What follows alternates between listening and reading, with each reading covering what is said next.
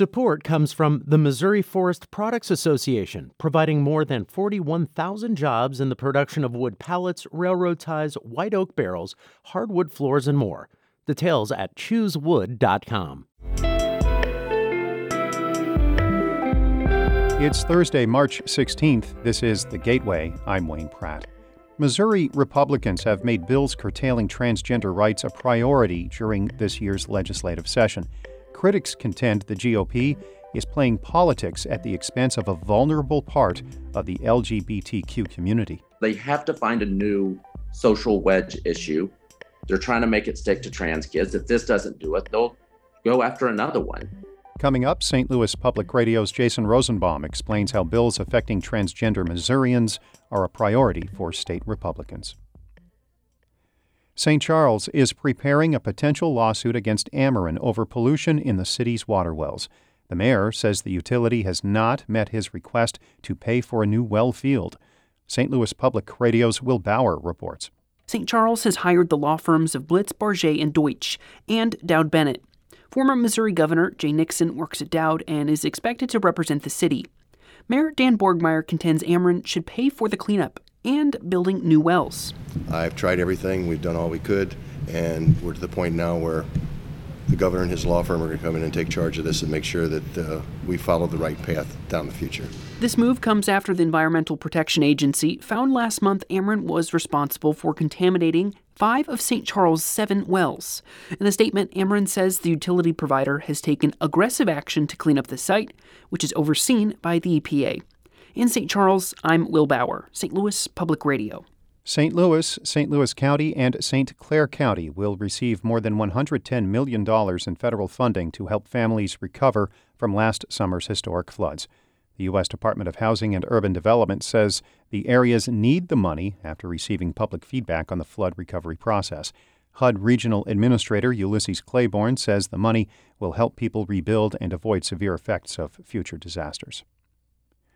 Students at the St. Louis High School, where a deadly shooting occurred nearly 5 months ago, are questioning whether they will ever get over the trauma.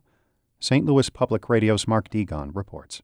Some students from Central Visual and Performing Arts High School joined St. Louis on the Air to discuss their emotions since the shooting and their decisions to speak out for stricter gun laws.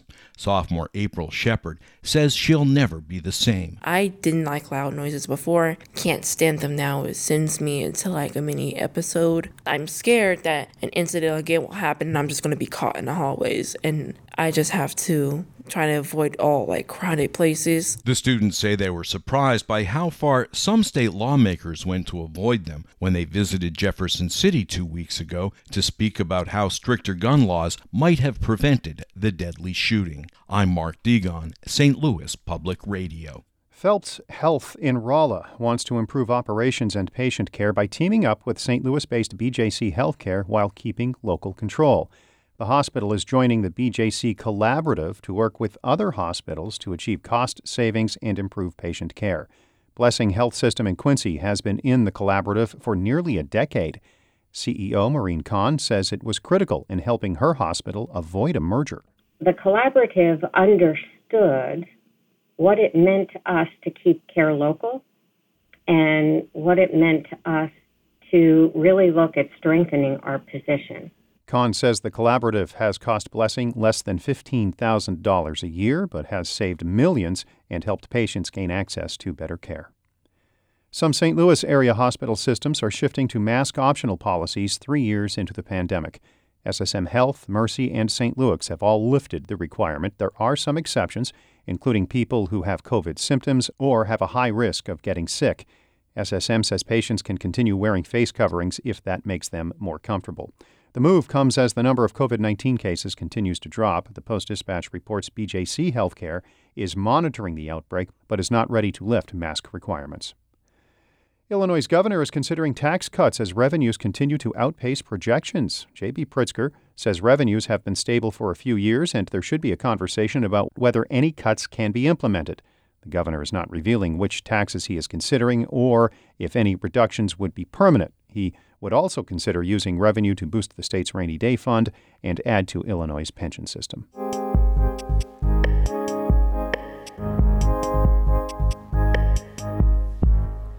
Missouri Republicans have made bills around transgender rights a major part of their legislative agenda. Many GOP leaders contend they are responding to constituents who want to see policy change. Others say it's political pandering at the expense of a vulnerable community. St. Louis Public Radio's Jason Rosenbaum reports. Proposals that would affect transgender Missourians have become much more top of mind in the General Assembly this year. Republican House Speaker Dean Plocher said as much before lawmakers departed the Capitol for spring break last week. It is a priority. We're going to protect women's sports. We're going to protect surgical intervention for minors. Plocher was alluding to bills barring transgender girls from playing girls' sports and banning minors from accessing medical treatments like puberty blockers, cross-sex hormones, and sex reassignment surgeries. It comes as the issue of transgender rights is rising to the top of the GOP political and public policy agenda both nationally and in Missouri. Secretary of State Jay Ashcroft says this development stems from GOP voters in Missouri pushing back against what they perceive as left-leaning beliefs. What we see from the left is we see that they're trying to push their agendas on other people, and Republicans generally are just saying, look, we disagree with you. If you want to do that, you can, but don't make us affirm that. Others note that conservative media outlets and social media platforms are playing a role in rallying support for GOP bills around transgender rights. Republican State Senator Rusty Black of Chillicothe says he saw an uptick in interest when the COVID-19 pandemic started roughly 3 years ago. I got grandparents getting a hold of me over these issues. And for some reason during that time when we were at home and quit running to the park or whatever else we were doing, people become so much more intense on what was going on with their children and grandchildren. But critics see the focus on transgender sports or health care as a cynical political ploy at the expense of a particularly vulnerable segment of the LGBTQ community. Democratic Senator Greg Razor, the only openly gay member of the Missouri Senate, contends Republicans need something to energize their base since they've banned most abortions and gotten rid of many gun restrictions. They have to find a new social wedge issue. I think they thought it was going to be critical race theory. That dart didn't stick. They're trying to make it stick to trans kids. If this doesn't do it, they'll go after another one. Shira Berkowitz is with Promo, a Missouri-based group that advocates for LGBTQ rights. They note that the push to curb transgender rights isn't happening in a vacuum, as states like Iowa, Idaho, and Florida restricted transgender minors from accessing certain types of health care. Berkowitz adds that lawmakers are disregarding testimony from transgender youth who would be affected by these proposals. We've heard them say things like, I'm supported in my family, I'm supported in my school, my teachers use the right pronouns for me, my classmates see me as who I am. The only people that don't are elected leaders in our state. One example of what Berkowitz was talking about occurred in January, when Clayton High School junior Chelsea Friels testified over legislation barring minors from accessing gender-affirming care. These bills claim to protect children. I think that's in the title of two of them. The other one is saving adolescents from experimentation. But what are you protecting me against exactly?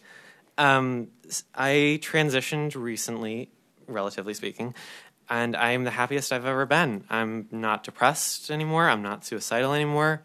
I've got a great group of friends all since I've transitioned. It's very possible that the final version of legislation curtailing gender-affirming care for minors may look different in Missouri compared to other GOP-leaning states.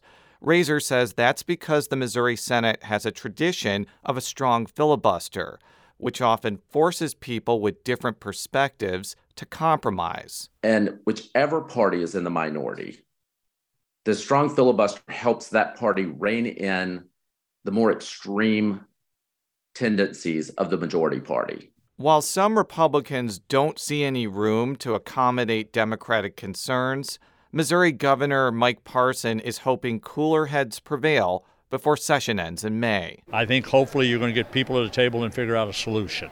is what I hope happens, and we'll see what happens at the end of the session. But it's pretty early to be making those determinations. Lawmakers are expected to continue debate over legislation that would affect transgender Missourians when they return next week from their spring break. I'm Jason Rosenbaum, St. Louis Public Radio.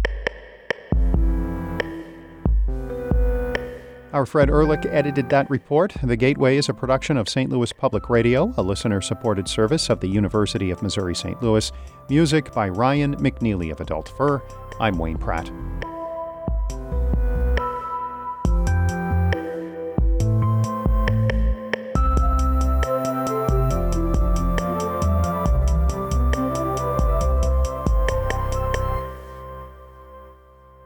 Support comes from Mosby Building Arts, a design-build company committed to remodeling the right way. Visit callmosby.com to get project inspiration for any room of your house.